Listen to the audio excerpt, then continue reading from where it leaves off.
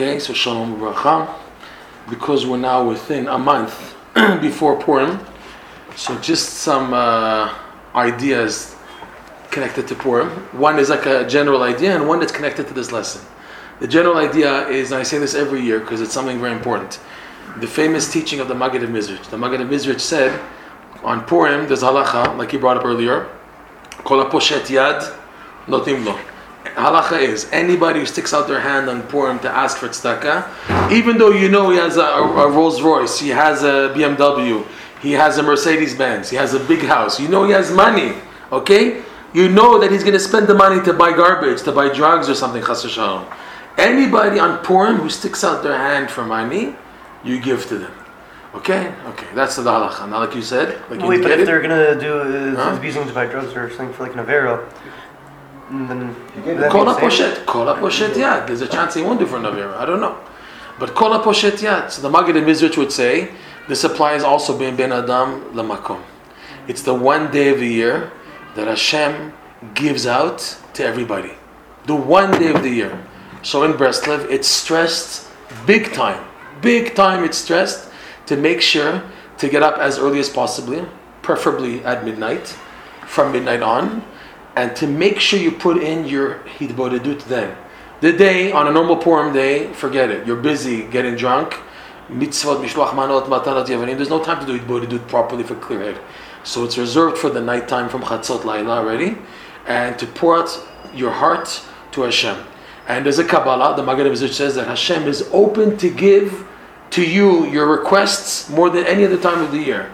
So because of that, they make a big deal in Breslov, getting up. Here in Yerushalayim, for example, normal years, let's see what's going to be this year because of Corona, and when they're going to do it because it's Shushan Purim. There's options of 2 nights to do this. They have, every year, buses organized in the Frum neighborhoods of Mea Sharim, Shmuel, and Avi. And they stop at every bus stop. They have every interval, every hour. There's a bus normally, and it takes people to do hitbodedut by the field and forest behind the grave of Shmuel and Avi. Something phenomenal. After midnight, there's a bus, and then after 1 hour, another bus comes. And the one goes, and they have buses alternating, coming and going until like about Alot HaShachar, 4 in the morning. Okay, 4 or 5 in the morning. Unbelievable. This year, because it's Shushan Purim, I don't know what they're going to do. They're going to do it Thursday night, Saturday night. Are they not going to do it because of the Corona? I don't know. Let's see. But every year, normally, there's... Supposed to do it this year? What? That's the thing. I don't know. I would assume we have a bonus this year. We have 3 nights Purim. That means we have 3 nights to do hitbodedut. The Balatanya, he writes that on Shabbos, you're allowed to request spiritual requests. Because normally on Shabbat, you're not to ask requests. Refuah, Shiduchim, Zivugim, and stuff. But spiritual requests go all the way, even on Shabbos. Rav Nosson told the son of Yitzchak to say Likutei Tfilot even on Shabbos, but skip the Chatati, Aviti, all the languages of confession of sins, that you skip. But you're allowed to say Likutei Tfilot on Shabbat. Meaning, there's room for spiritual requests on Shabbat. You're allowed to. What's the problem? Okay? If that's the case, in that case, we have 3 nights in Yerushalayim of talking to Hashem. We have 3 nights of Purim. The main one would seem, Kol haposhet yad, takes place on Friday this year for Yerushalayim, because that's the normal Yud Dalit Adar for the whole world, including Yerushalayim. That's when the mitzvah of Kol haposhet yad notnim lo matanot lavinu takes place on Friday. So it makes sense that Thursday night is the big night. But still Purim, the night of Purim for us, technically, is Friday night. Shabbos is Purim. And Chazal push it off also to Sunday. So you have it spread out, if you want, for 3 nights of major hitbodedut. But this thing of Kol haposhet yad is very, very big, and people make an extra effort to make sure to get up early to get up to do some words of hitbodedut to Hashem on the night of Purim, especially. Okay, and people have seen big miracles. I know personally, me myself, and people who had major breakthroughs after the davening of the night of Purim.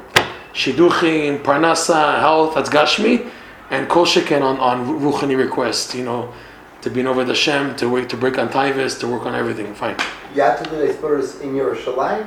What? Not necessarily. Because it's Yudalit and you're doing Yisporus in Tzvav. Yeah, but what's Kovea for a person where he is where he is in Alot HaShachar.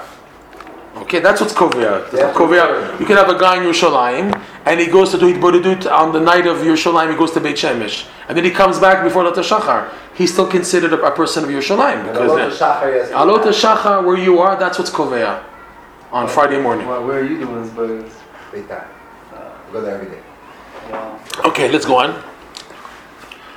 Another amazing insight. There's a book which is hard to get, but it's an unbelievable book.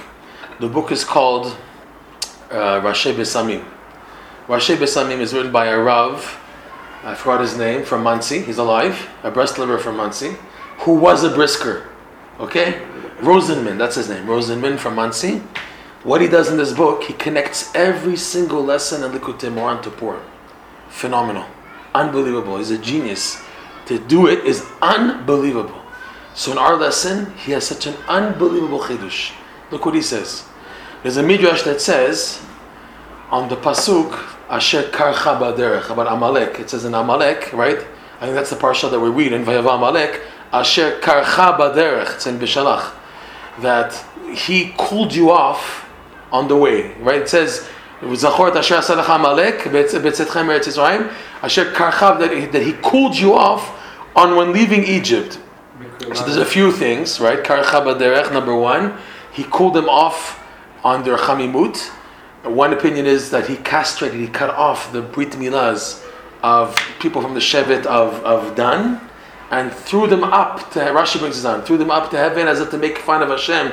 Here's your mitzvot. They killed shevet Dan, people from shevet Dan, and then castrated them, and to make fun of Hashem, they threw up their orlot, the brit milahs, they threw them up towards heaven as if to say, here's your mitzvah, look what it did for them, nothing to help them, okay? Another thing Rashi says, that like the hot bath that no one could stick their foot in, one crazy guy jumped in, he got burnt, but he cooled off the hot bathtub so that other people can go in. So too, nobody dared to face to attack Israel when they left Egypt after all the miracles. All the nations were scared. Once Amalek, he went full force and went against, even though they lost, right?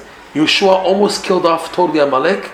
Rashi says, Al Pi Dibur, based on the word of Hashem, Moshe told Yeshua, stop. Don't finish killing. You kill the Rashi Amma, the leaders, but leave the unfinished. Why? Al Pi Dibur, there will come a time when it's supposed to happen. That was supposed to be with Shaul HaMelech, Agag, Shmuel HaNavi. That didn't happen. Okay? The next round was supposed to be by Haman. And the Aseret HaBanim, the 10 sons of Haman, etc. And it happened to a degree. But still till today we have descendants of Amalek. Rav Yosef Chaim Sonnenfeld, they say about him that when Kaiser Wilhelm from Germany, the Kaiser of Germany, came to Yerushalayim, okay, and all the chief rabbis went to greet the king at the Seir Bracha, Rav Sonnenfeld, who was the chief rabbi of Ashkenazim, he did not go out to greet the Kaiser of Germany. They asked him why. He said, I have a Kabbalah that Germany is Amalek. And we see that with what Nazi Germany did, okay? Shem Rachem. Huh? What about that which is brought in a lot from like the groupings that the Amalek is going to be part of the among the Jews? Amalek will be within the Jews. Yeah. It mixed in. Yeah. It doesn't in Achinami. You can have both. You can have the physical essence of Amalek, and then you have the Amalek within. It's called the Amalek within. We call that. Rav Nosson talks about that. Amalek is Gematria Sfekot, Safek. Doubts, all the doubts and confusions, that's also Amalek. That's blotting out Amalek on Purim, is no more doubts in life. You know what's clear emet and what's sheker, no more games. No more games, okay? Third explanation is, like you said, Mikra Laila. That Karcha, Rabbeinu brings this on, Rabbeinu brings this in lesson 19. That Amalek is able to cool down a person from his heat, Chas Shalom, there's the heat, temptation.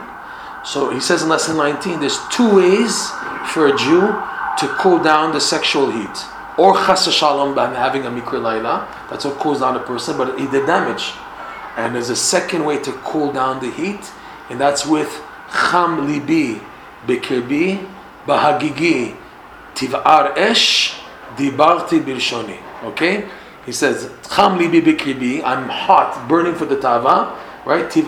Tivar esh, it's burning a fire to consume me. What do I do to cool off the fire? He says, I take the fire of the ta'ava and put it into words of Hitbodedut.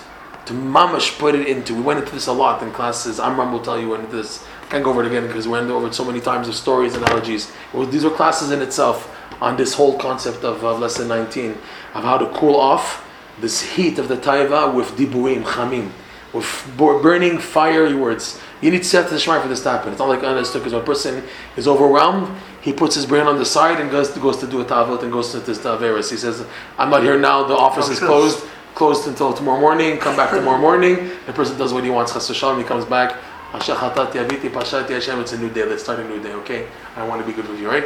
What happened, it happens again and again, the person he tells Hashem, okay, I close the store until tomorrow, and we'll talk tomorrow morning, and tomorrow I'll confess and do tshuva now.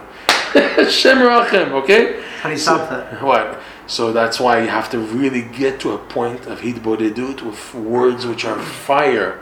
And these fiery words burn this heat for the unnecessary ta'ava, okay? So that's karcha. What's fiery words? Words of Like dibuim. loud? That you're mamash, you're putting all your energy into the words. And you feel it, not external. Like Rabbeinu said, Rabbeinu once made fun of his followers, you seem like in davening, like I appeared when pulling the anchor on the ship on the way to Eretz Yisrael. He was very sick and weak, but he wanted to show everyone that he was trying to help to save the ship from sinking because there was a hole and there was water coming into the ship. So he pretended he made himself red by not breathing and pushing on his face the hard. So he looked red, so that people saw his face red. And as if he was pulling the anchor, so they would leave him alone, that he's doing something.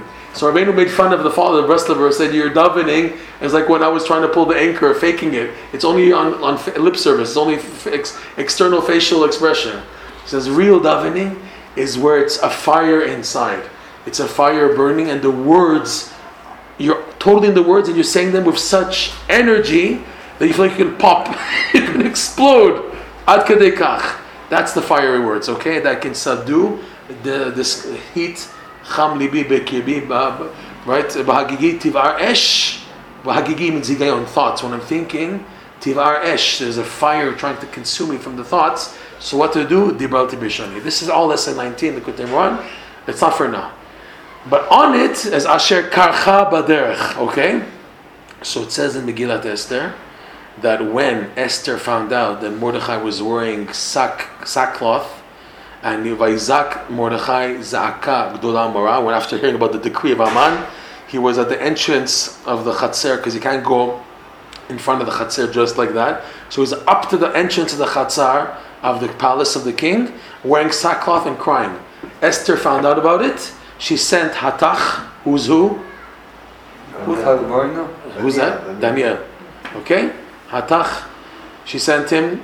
So it says in the Megillah, Vayomer Mordechai Asher Karao. I forget the exact lashon of the pasuk. I have it here, but it says, "Tell Esther." He told over to Hatach to tell Esther Asher Karao. What happened? What happened to him? Of the whole story of Haman coming and he didn't bow down and he stuck his shoe. You know the Midrash says that Mordechai had inscribed at the bottom of his shoe the Shtar Mechira, the contract that Haman sold himself as a slave for a loaf of bread, because they had no food. They were stuck together. They were both generals of the army of Achashverosh in one battle, and they were together, Haman and Mordechai. They knew each other already from before. So Haman had no food to eat, and Mordechai had bread. So he begged him for food. So he said, "What will you give me instead?" I said, "I'll sell you myself. Just give me food so I don't die. I'm starving. I'm going to starve to death." So he said, "Sign on it," and they had no paper. So he took his shoe. Mordechai took his sandal, and they etched with a knife, I guess. Ani Haman ben Habdata Agagi. So Yehudim, I sell myself to Mordechai the Yehudi. Ben Shaul ben Ish Emini ben Kish Ish Emini. I sell him for life. Okay. So when Haman was now appointed by the king Achashverosh and he had the idol and everyone had to bow down. So he sees him, I'm going to bow down to you, you're my slave. So the Midrash says that Mordechai stuck his shoe out, his sandal, showing it, said, look at this Shtar Mechira, you're my slave, I'm not going to bow down to you. Okay? So he was burning on fire, Haman, and he wanted to kill not just Mordechai, but all the Jews. And he got the king's tabat, and they sent out, like it says in the Megillah, they sent out the shlichim that everyone be ready for the destruction of the Jews on Yud Gimel Adar the next year. Okay? So that happened. Mordechai now says it's a decree, and it says that Eliyahu Navi came to tell Mordechai that this decree has been sealed even in heaven. The Jews, unfortunately, are deserving of kelaya, destruction, chas shalom, because of a few things. Because they ate from the seudah of Achashverosh, and there was forbidden foods. Yain kimalchut rav ki ein hamelech. Since when do you drink wine from Achashverosh? Yain nesech. It's not kosher wine. And the Jews were drinking, and Mordechai decided to drink. Warning the Jews, don't drink the wine there. They drank the wine. They ate the food. They got drunk. They fell into an orgy and had relations with Goyish women. The Seudah. That's what Achashverosh's plan was, to get the Jews to fall. So they were. That plus bowing down to the idol of Nebuchadnezzar, a previous generation. That's it. People that were still alive who had bowed down to Nebuchadnezzar's idol. That plus that deserved the Jews to be wiped out. It was a big Seudah. Okay, the representatives from all the countries, they came. Jews from all the 127 nations came to the Seudah that Achashverosh made and ate and got drunk and had part of an orgy. And because this is all in the Midrash, because the Chashavi Yidden fell, so this had major repercussion on the rest of the Jews. So the whole generation was deserving of a kelaya because the prominent, rich, Gvirim and everything, they fell in this. Okay. So it says, going back, Mordechai told Hatach, okay, he told Hatach what had happened. So the Midrash says on this pasuk, tell her that Ben Beno Shel Karahu is attacking us, is coming on upon us. Ben Beno, the son of Karahu, Asher Karcha Baderech, right? Karcha Baderech, Amalek is the one who's cooled you off, so he's called Mr. Cold. We call him Mr. Cold. Karcha Baderech, he's Mr. Cool. He's the cool guy. Okay, cool. He's cold. So tell her the great grandson of the cold one, Mr. Cool, which is Amalek, is coming upon us to try to subdue us. Okay? So that was a hint to Haman, the clip of Haman being called the Mikre Laila, because it's too much carry. That's what Rashi says also. He cooled him off of the sexual temptation. That's the idea of Mikre Laila and Amalek. That's the connection Rabbi Nachman makes. Cool them off. Because we went into that, right? Karcha means to cool off. Right. So the third explanation is it's from Lashon Mikra Laila, Rabbi Nachman. It's what I said in lesson 18, 19. Yeah, that's right. Cham li kibi, right? So it's a good thing that he called them off from Mikra Laila. No, but with Mikra Laila. He didn't cool them off with Dibarti Bishoni. You have to speak fiery words to cool off. There's or to cool off the temptation with Tefillah. Yeah. Or chas shalom with the mikre laila. That's why it's called the mikre laila, because it's mikareh. It cools down the heat. Chas shalom, but it's causing damage.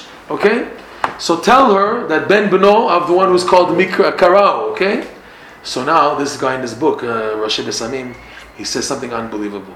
The 70 years of Galut Bavel is compared to sleep. Right, the whole story of who? Choni HaMa'agel. Right, he was slept for 70 years and he woke up. So that means the waking up took place when the Jews had come back. When did Choni HaMa'agel wake up? The year the Jews came back, 71. From that calculation, really was a bit more years. That was the Gemara in Megillah goes through all the calculations. How come there was room for miscalculation? Why did the Jews miscalculate? Because what was the starting point of the 70 years? That was the whole thing. There's no machloket in the Gemara. What was the starting point? Why did they make mistakes in the calculation of the 70 years? But whenever it ended, the 70 years, and they came back, that's when Choni HaMa'agel woke up. The whole story in the Gemara there says, could it be that someone can sleep for 70 years? That's what happened to him. He slept for 70 years. Okay? So that means Galut Bavel is considered like sleep. And now that Haman attacked, and Haman's called the Mikre, Karau, he attacked at the end of the sleep, so it's synonymous with a Mikre Laila. A Mikre Laila takes place when a person is sleeping, so Haman attacking at the end of the 70 years of the sleep period of Galut Bavel is like having a nocturnal emission Chas Shalom while sleeping. The exact same parallel, okay? So that was the pagam here. That was the pagam. That's just an insight on the Megillah. Now we're going to start, okay? Now we're going to continue. We're holding by Hodu. How much time do we have? Oh God, we have a lot to talk about, okay?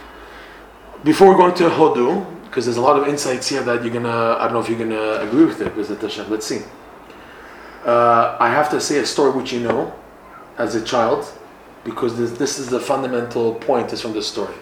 We all knew these stories as children, because when we were kids, they had these printed stories of Machanayim, the little illustrated stories for children on tzaddikim and stuff.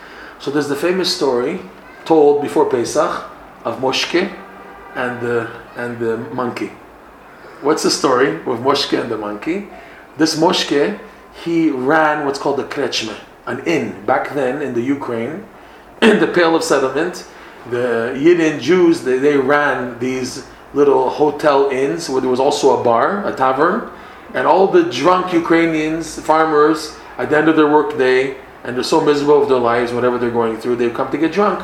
So we had a lot of business by giving the goyim to drink vodka and vodka and vodka and to eat whatever and vodka, okay? So it was a normal parnasa for Moshke. He had his and his family, and they had a decent income by running this krechma. Who owned the krechma? The local pirates. How do you say pirates in English? Landlord? The landlord, pirates. The evil guy. Yeah, but no, the translation of pirates means he owns the land. And he gave to Moshke to run the krechma. So from time to time, this goy pirates, this wealthy goy, would come to see what's happening. So one day he came unexpected, and all the Ukrainian farmers, they also work for him, because all the land belongs to him. They're just farmers for him. They get arisut, they get percentages and everything. That's how it was back then in the Ukraine. So these drunk farmers, when they saw the pirates walking in with his special guard and with his accompaniment, and he's dressed like a very wealthy man, they all just woke up. They stood like in order, like soldiers. That's how it's illustrated in the cartoon. And they said, "Welcome, your master, the pirates." And Moshke also honored him very much because he's his boss. So the pirates sat down at the table, and Moshke is pouring him a nice glass of vodka. So the pirates, the landlord, he asks Moshke, how are you doing? How's your family? And for everything he's saying, thank God, Baruch Hashem, thank God, thank God, thank God. And how's the parnasa? I see you have a good, decent parnasa here. You're doing well. He said, Baruch Hashem. So the pirate says, thank God. You should be thanking me, because I'm the one giving you the parnasa. I'm the one. So what did Moshke answer him? He said, God is the source of all of our nourishment and sustenance, and you are a messenger. I thank God. The thanks belongs to him exclusively. So he said, we'll see about that. You're fired. And this took place right before Pesach. Okay, between Purim and Pesach, this took place. You're fired. Let's see now how you're going to manage for all the Pesach holiday expenses now. So he left. He left the work. He had to leave the job. And he had some money left to live off. And his wife was really distraught, because every year they had tons of guests. They had tons of food for Pesach. Meat, chicken, fish, potatoes, matzahs, everything you need, wine, everything you need for the Chag, cakes, for the Pesach cakes for the kids, whatever, candies, vegetables, fruits, you name everything, tons, okay? This year, nothing. The money was going away. She sees her husband just davening back and forth, saying Tehillim all day. And she would panic, but would just sing him with his bitachon, that would calm her down. That's how it's illustrated in the story, okay, for children. So she would see, when she started fretting what's going to be for Pesach, she's the husband, not worried, he's saying Tehillim all day. So she would calm down. It gets already Erev Pesach, and they have nothing. They barely have nothing to buy beres minimum, forget about guests, but even for themselves, beres minimum for the Chag. That morning, the pirates, every day or every once in a while, he used to like counting and checking his gold coins. So he had like a martef, he had a cellar in his house where he kept all the money, all the gold, and he would like checking if it's real gold or not. The gold is normally soft metal, so he'd like biting on his coins to see if it's real gold or it's metal, and covered with gold, a thin layer of gold. So he'd bite, okay, and he had a monkey with him, a pet monkey that he loved very much. And the monkey, not every time would he come into that room with him, but this time he came in to the room with him, okay?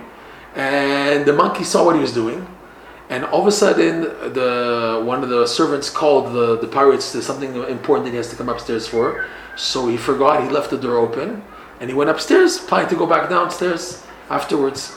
The monkey stayed there, and monkey do. He started copying, he started sticking the coins of gold, but instead of biting on them, he swallowed them. He swallowed so many gold coins that he gagged, choked, and died, the monkey. So when the pirates came back, he saw his poor monkey dead on the floor, not knowing that his stomach is filled with gold coins. He said, oy vey, is a goy, whatever. He's saying, oy, ich, What about my poor monkey? So he said to his servant, Ivan, you know what? Take my dead monkey, smash it through the window of Moshke so he should have some meat, monkey meat, to at least eat for his Pesach holiday. And then I'll show him a lesson that next time he should know that he's going to come begging to my legs, my knees and my feet to ask forgiveness and to say thank you to me, not to just to his God. So Ivan, early in the morning, still Erev Pesach, okay, he smashes through the window and leaves. The whole family wakes up, they hear smashed glass. They wake up, the children and Moshke and his wife, and they see a body with blood, dead, on the floor with the broken glass. First thing that came to mind, a blood libel, alilot dam. Oy vey, a blood libel, which was common, that the Goyim would kill one of their Christians, a Christian child, smash through a Jewish house's window, and have the body laid there, and then blame the Jews for killing the child, and have all these blood libels, and that they would use the blood for making the 4 cups of wine. You should know that Rav Chaim Falaji wrote a whole book about why dafka, according to the Kabbalah, why throughout history the European Christians would always attack a blood libel on the 4 cups of wine for Pesach. It's a whole thing. Rav Chaim Falaji, a Sephardi Turkish Rav, he wrote a whole book on it, explaining the whole thing. So What was the Sefer? it's called Derachav LeMoshe. Yodia Derachav LeMoshe, that's the name of the book, by Rav Chaim Falaji. In any event, I thought it was a blood libel. So the parents are panicking, what are we going to do? The boy goes closer, and he sees gold coins on the floor. So he says, Abba, look. He sees a gold coin. He said, wait a second, what is this? They go close. They see it's not a human being, it's a monkey. And they see that the glass tore open the stomach of the monkey, and all the gold coins started coming out. So him and his wife, they said, thank you, Hashem, thank you. Quickly, they went to buy everything they needed for Pesach. Quickly, they knew there were a lot of poor people that knew where to eat for Pesach. They invited. So on the night of Pesach, they had a giant table with guests and food and shefa. So the Paritz on the night of Pesach says, let's go see this Moshke, and he's going to be begging for me forgiveness, sorrow on my feet. So the Paritz goes with Ivan. He takes him to the house of Moshke. They see brand new glass. The glass is replaced already quickly. Okay? He looks through the window, and he doesn't believe his eyes. He sees the whole table filled with tons of food. Okay? What's going on? Where does he have this money from? So the Paritz, he has to find out. So he knocks on the door. Moshke opens the door. He sees the Paritz. He said, wow, welcome. He lets him in. He sits in because he's still a very important, prominent figure, even though he fired him. He can't treat him like dirt. Okay? So he sits him down. He gives him whatever food. He can't give him wine, whatever. He gives him some food. So the Paritz says, I didn't come here to eat anything. I just want to know, how did you do this? He said, I had a miracle. My God didn't abandon me. And he said, what happened? He said, I don't know. We woke up early this morning. Someone smashed through our window a dead monkey with gold coins in his stomach. And we have all this gold now to make. So the Paritz told him, that was my monkey and my gold coins. I see your God takes care of you. You are right. You have who to thank to. Thank is to Hashem. You don't thank me. Come back to work after Pesach. Everything is okay. And that's how it continued. Okay? What's the point of the story? Is that he stressed not to say thank you to the Paritz, but yes to say thank you to Hashem. That's number 1. Number 2, Gemara Sota Daf Yud Amud Bet. Okay? The famous story, Rashi brings quotes from this Gemara, Vayita Eshel Avraham Avinu. Right? It says there the story that after the whole incident with Lot and his daughters, Avram went to move towards Beersheba, which is a desert land, and there's no food so available in the desert. So he decided to plant an eshel. Okay, Rashi brings a few explanations. The main one is that it's achnasat orchim. He did major achnasat orchim of high quality gourmet food, not regular food like rogelech and stuff like that, but he made good quality food for people in the desert that they should really appreciate it, food and drink. And the Gemara says that after they finished eating and drinking and resting, whatever, kamu levarcho. They got up to bless Avraham Avinu. Avraham Avinu said, don't bless me. His wording in the Gemara, it says there, Hodu, Shibchu, Ubarechu, Lemi She'amar V'aya Olam. Don't bless me. And the intent in blessing him was, because they didn't believe in God at the time. Avram did this, as we know Rashi says, is to make Hashem known in the world. Okay? So don't give me a blessing, which means to give me thanks. That's what it means. Because you see from what Avraham Avinu told them, that this is the intent of what they said. He said, don't give me thanks, rather give thanks, praise, and bless to the one who said that the world was created. Okay? There was a midrash that says that there was some refused to bless Hashem. So then Avraham said, okay, so pay for the food. And he charged them like double or triple the amount that was expensive food already. He charged them a lot. They said, okay, we'd rather praise and thank Hashem than to pay the money. And there's a whole machloket in the poskim. Can you do that? Bitoch shelo lishma. Ba lishma is considered a valid way to get people to praise Hashem, even though shelo lishma, that's a halachic Indian. Okay, we're not going to them. But the point is, he said to them, don't give thanks to me.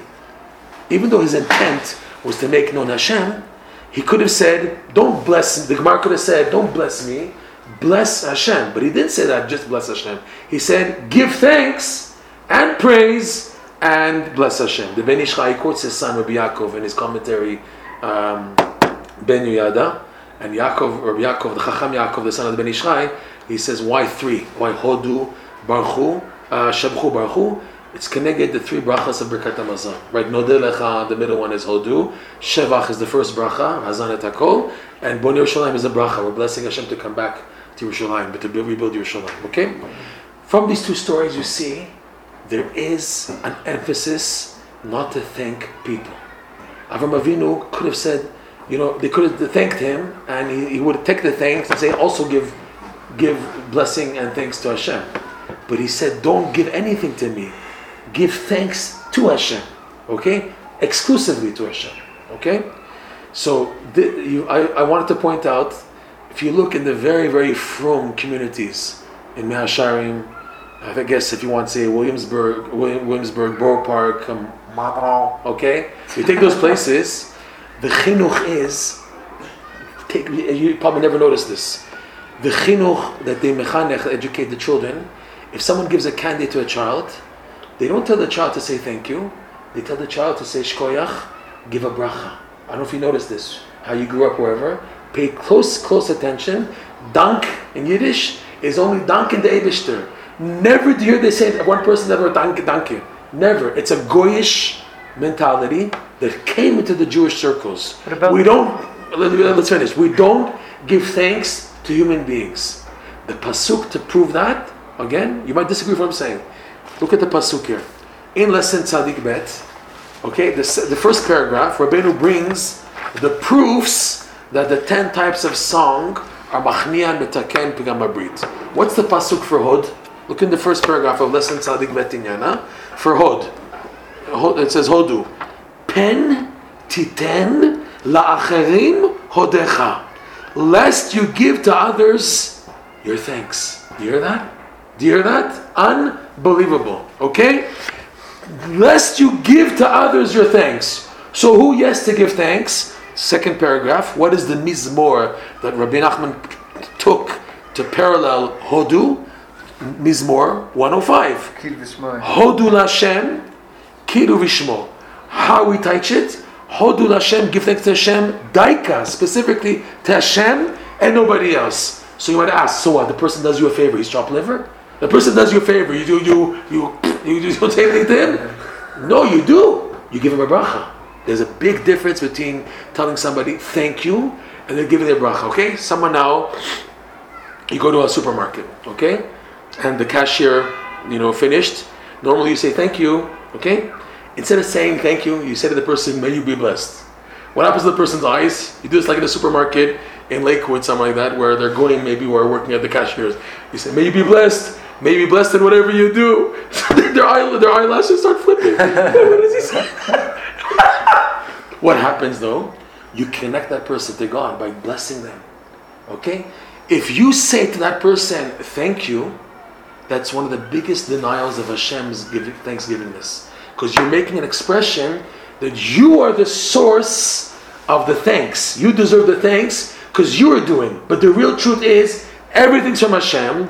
The person's a shaliach. That you have the merit to do good to me, I bless you for that. I give you a blessing that you should do more good. But to give thanks, no. Here, this you might disagree with. A step. שהשם יברך אותך. Exactly. Instead of telling a person thank you, you tell them may you be blessed. Chazaku Baruch, Yashar Koach, Tiske Mitzvahs. This is the way Jewish communities spoke for centuries. This modern education that we have from our grandparents, say thank you, right? Someone gives you a candy, they don't say thank you, they kick you in the leg, say thank you. Your parents, in school, say thank you. That's the chinuch, that's education. That's Goyish education. The Jewish communities never did that. Even in Morocco, people told me now, Baba Sali, never did you ever hear him say to anybody thank you. He said to the person, Yeh mevorach, ti mevorach mipi elyon, hazaku baruch, b'kifnei kifayim. Only brachot. A bracha is even greater than thank you. You're blessing the person. That's great. He's getting back. Okay, you say thank you. What does he gain from that? Thank you is only to Hashem. That's what Rabbeinu is saying here. Hodu Hashem. Let's examine the pasuk. The pasuk has 3 sections. Hodu Hashem, kiru vishmo, hodiu va'amin alilotav. We're going to go to the pasuk. Now we're going to go to the pasuk. Okay? So what is Yasher Kochacham? What? Yasher Kochacham. That's a blessing. Yeah? What is Yasher Kochacha? May your strength be straight. Yasher Kochacha. What's the translation? That your strength be straight for what? In order to do more good. It's a blessing. It's not a thank you. So shkoyach. The word hoda'ah, Rashi says on Megillat Esther, Ish Yehudi haya b'Shoshan Bira. Rashi says he wasn't from the tribe of Yehuda, right? Rashi says one thing. The Gemara says also another thing. Rashi says he's called Ish Yehudi because even though he was from the tribe of Binyamin, Mordechai and Esther, but because the majority of the Jews exiled then were from the tribe of Yehuda, so all the Jews were called under the name Yehuda. But the Gemara says, who's called Ish Yehudi? Anybody who's kofer avodah zarah is called a Yehudi. In our context, Yehudi is from Lashon Hoda'ah. Why was Yehuda called Yehuda? Why did Leah call Yehuda? That's giving thanks, Hoda'ah. Apam odeh et Hashem. She said, when Yehuda was born, this time I'll give thanks. So the name Yehuda, which has in it Yud Kei Vav, okay? If you notice that, Yehuda has Yud Kei Vav, okay? Okay, Hoda'ah has in it the Hey Vav. Hodu, it depends how you call it. It's called here, he calls it what? He calls it Hodu. Hey Vav, okay? You have Hey Vav, okay? Hey Vav of Yud Kei Vav, okay? When it's Yehuda is Yud Kei Vav, okay? But it's all connected idea. Giving thanks is exclusively for Hashem, who has Yud Kei Vav Kei in his name. Him belongs Hoda'ah, Hod, giving thanks. It's to Hashem. His name is Yud Kei Vav Kei, so I can give thanks to him. It's belonging to Yud Kei Vav Kei. It goes to him. Okay, that's Yehuda's. So he says anyone who denies Avodah Zarah is called a Yehudi. So that means in our context, the idea of Hoda'ah, which is like Yehudi, if it goes to somebody else, pen titen la'acherim. Acherim means anybody outside of Hashem. Don't lest you give. And Rabbeinu is using this proof that Hoda'ah fixes Pigam Abrid. How's Rabbeinu's proof? Pen titen la'acherim hodecha. How's Rabbeinu reading it? Pen can mean lest, and also it means you won't. Pen titen la'acherim, you will not give to others. When? Hodecha, when you have hod. When you activated the nigun called Hoda'ah, thanksgiving, so then you won't give the drop to the other side, chas v'shalom, the sitrach, right? It's no longer, it's now rectified. So it's pen titen lacherim. When do you have that? When you have hodecha. We're going a step further in saying that the idea of speech, of giving thanks, reflects where you're holding in Tikkun Abrit. Let's do the Gedalia Fenster 40-day challenge, okay? I challenge you guys, 40 days to go without saying thanks to anybody, instead giving them a bracha. Give them a bracha instead. 40 days. Try to control yourself. See how your level of moral purity goes up. Do a test. 40 days straight to refrain, not to say thank you to anybody, even your wife. Think of shkoyach. Tiskani mitzvahs. May you be blessed. It's hard because our nature of how we grew up is to say thank you, say thank you, say thank you. Here, we're going to train ourselves not to say thank you to another person, but to bless them instead, which is greater, which is higher, and give thanks exclusively to Hashem. Since they're connected, the barometer measurement of Tikkun Abrit in Hod is related to the giving of thanks. See if it changes now. See after 40 days if now your level of Kedusha is enhanced by now being careful not to say thank you to people, just to give it to anybody. So let's go back to the pasuk. Hodu Give a Hashem. compliment to somebody. Compliment is what? Shkoyach. No, you tell them, Wow, you did something amazing. You did it. That's okay also. Yeah? Thanks. Hoda'ah. Thanksgiving.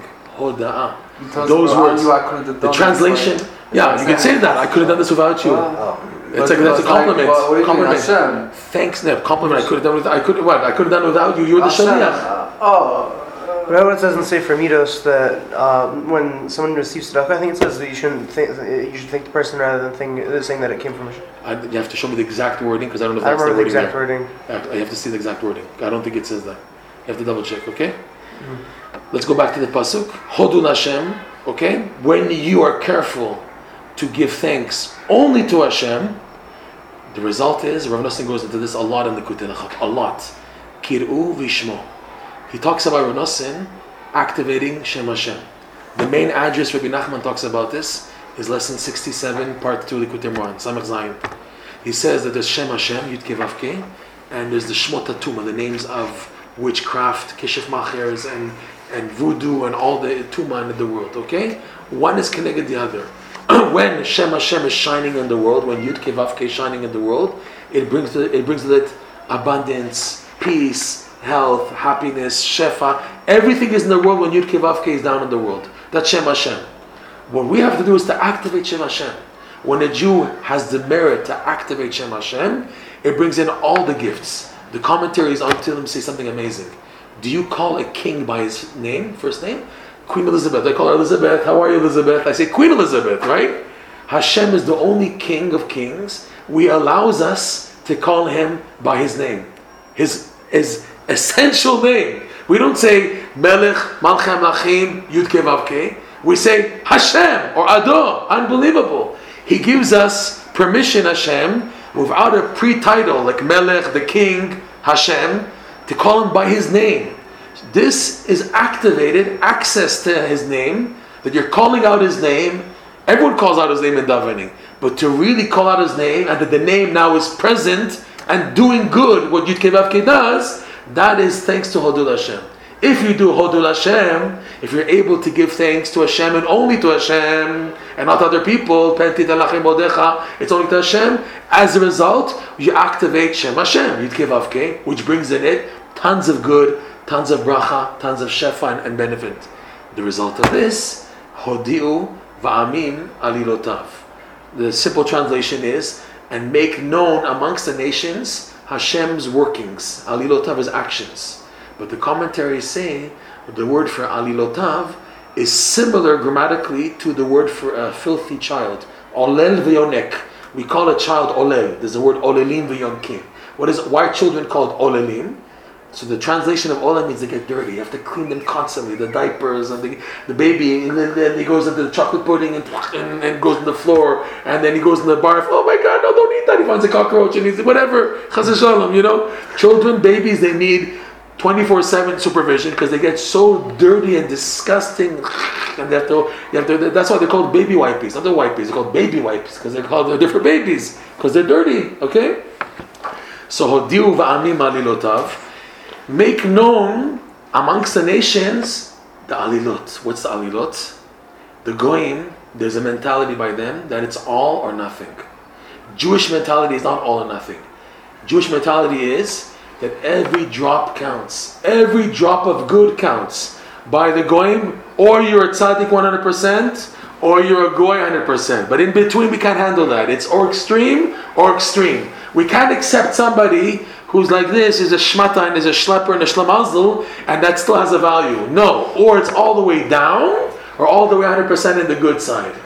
That's a Jewish value, a Jewish perspective, that in the filthy olel, the filth, we can find a good point. Azamra, Rabbi Nachman's teaching of Azamra. Hodi'u va'amim alilotav, to make known in the nations that yes, even in something which is filthy and rotten and upside down, there's good to be found. This is what our goal is. Hodi'u va'amim alilotav, to make known by the goyim that even in olel, a filthy situation, a filthy matzav, there's hope to find a good point. The goyish mentality is, how can you? You can't be a tzaddik. Rabbi Nachman says, I believe a tzaddik, even after he does the worst avera, he can continue to be a tzaddik. He said about himself, you see me as great as I am?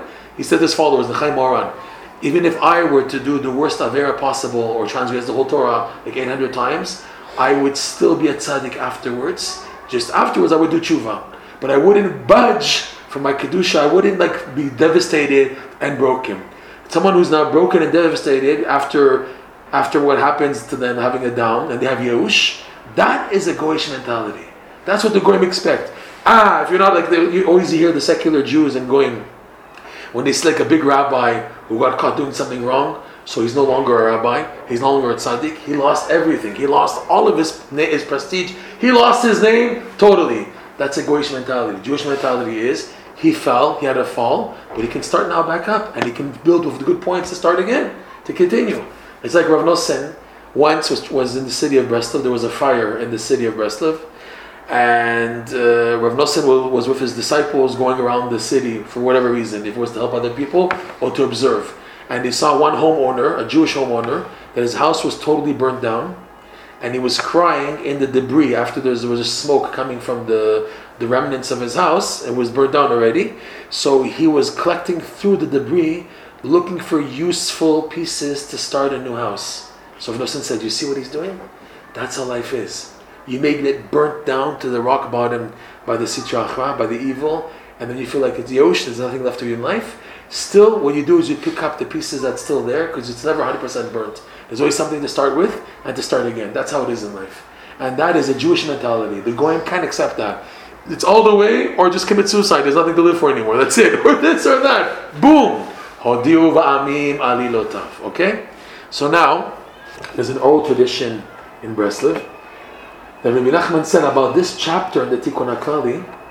Okay?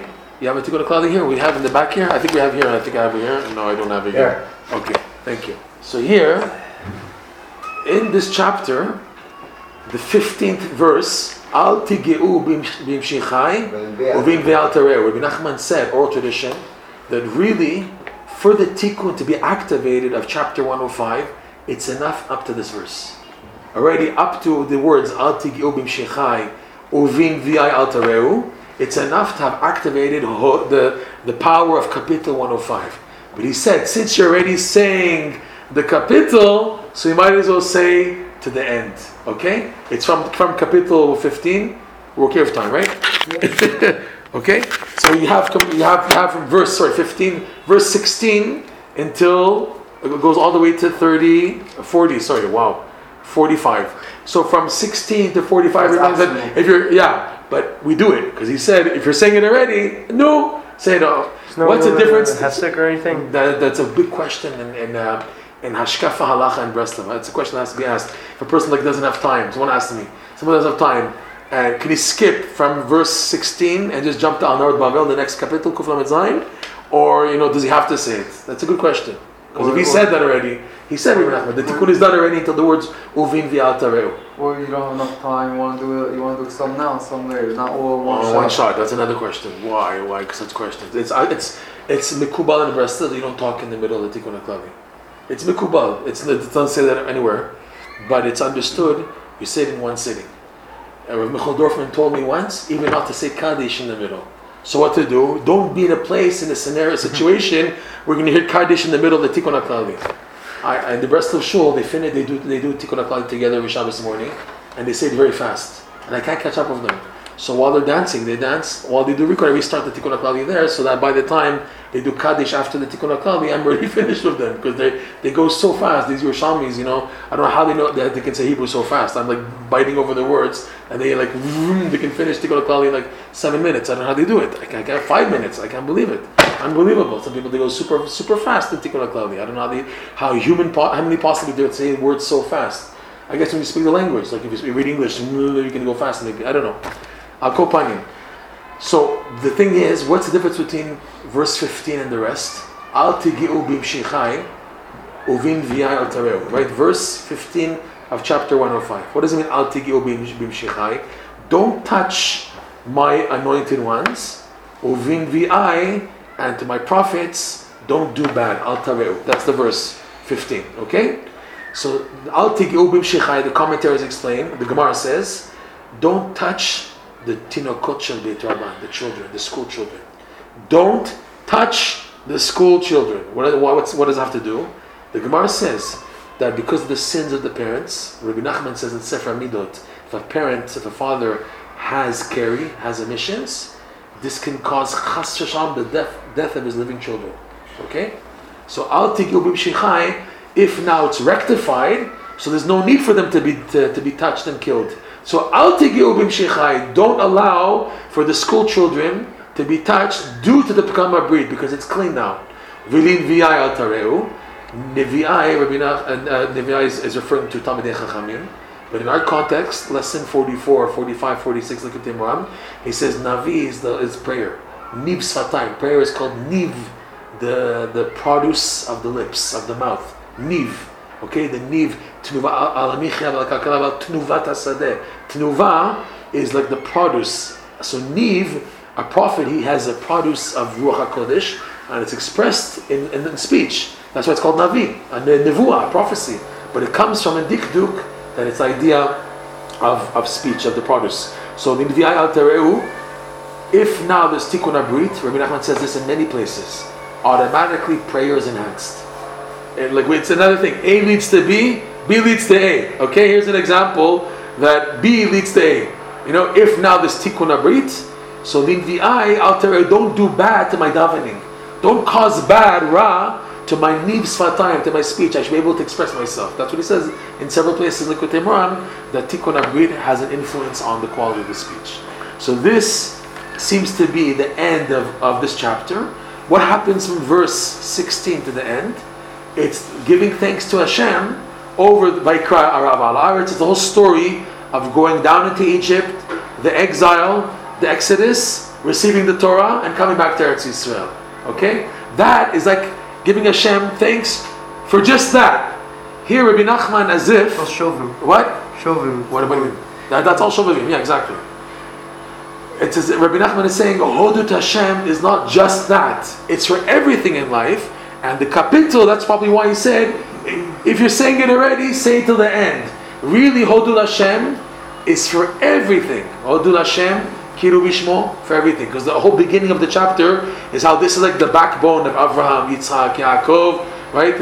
L'chai ten Eretz Canaan, the beginning, Zichu, Nifleotav Asher Asa, Mofetav Yishptefiu, Zera Avram Avdo, like this, the rock, the bedrock of the foundation of Judaism is the goodness that Hashem did in general, okay? Hitalu b'Shem Kodsho, Yismach Lev B'Makshi Hashem, Shirulo, Zamrulo, it's general. And the end came specifics of leaving Eretz Yisrael, exile, Exodus, Matan Torah, coming back to Eretz Yisrael. It's, as Rabbi Nachman says, Hoda'ah activated, it's for everything in life, not just those specifics. Okay, so this is the idea. It's a big thing I spoke about. You have to think about it and digest it to see if this makes sense. Consult your Rebbeim if there's something in what I'm saying here. It's not written in Shulchan Aruch anywhere that this is the conduct, but you see Lemaise, this was and this is the conduct of the very, very frum communities, that they educate children. It's like automatic. Zug shkoyach. Someone gives a child a candy. Shkoyach. You never heard him saying Toda. In more modern communities, Toda Rabba, Toda, thank you, Gedank, merci, thank you. That's more modern. It's more modern. It seems that this has leaked into Judaism because that's not the way. Hoda was always exclusively to Hashem. Okay, we'll stop here. That was Givaldik, I think, and there were requires a lot of thinking. But that was the whole story of Moshe also. Moshe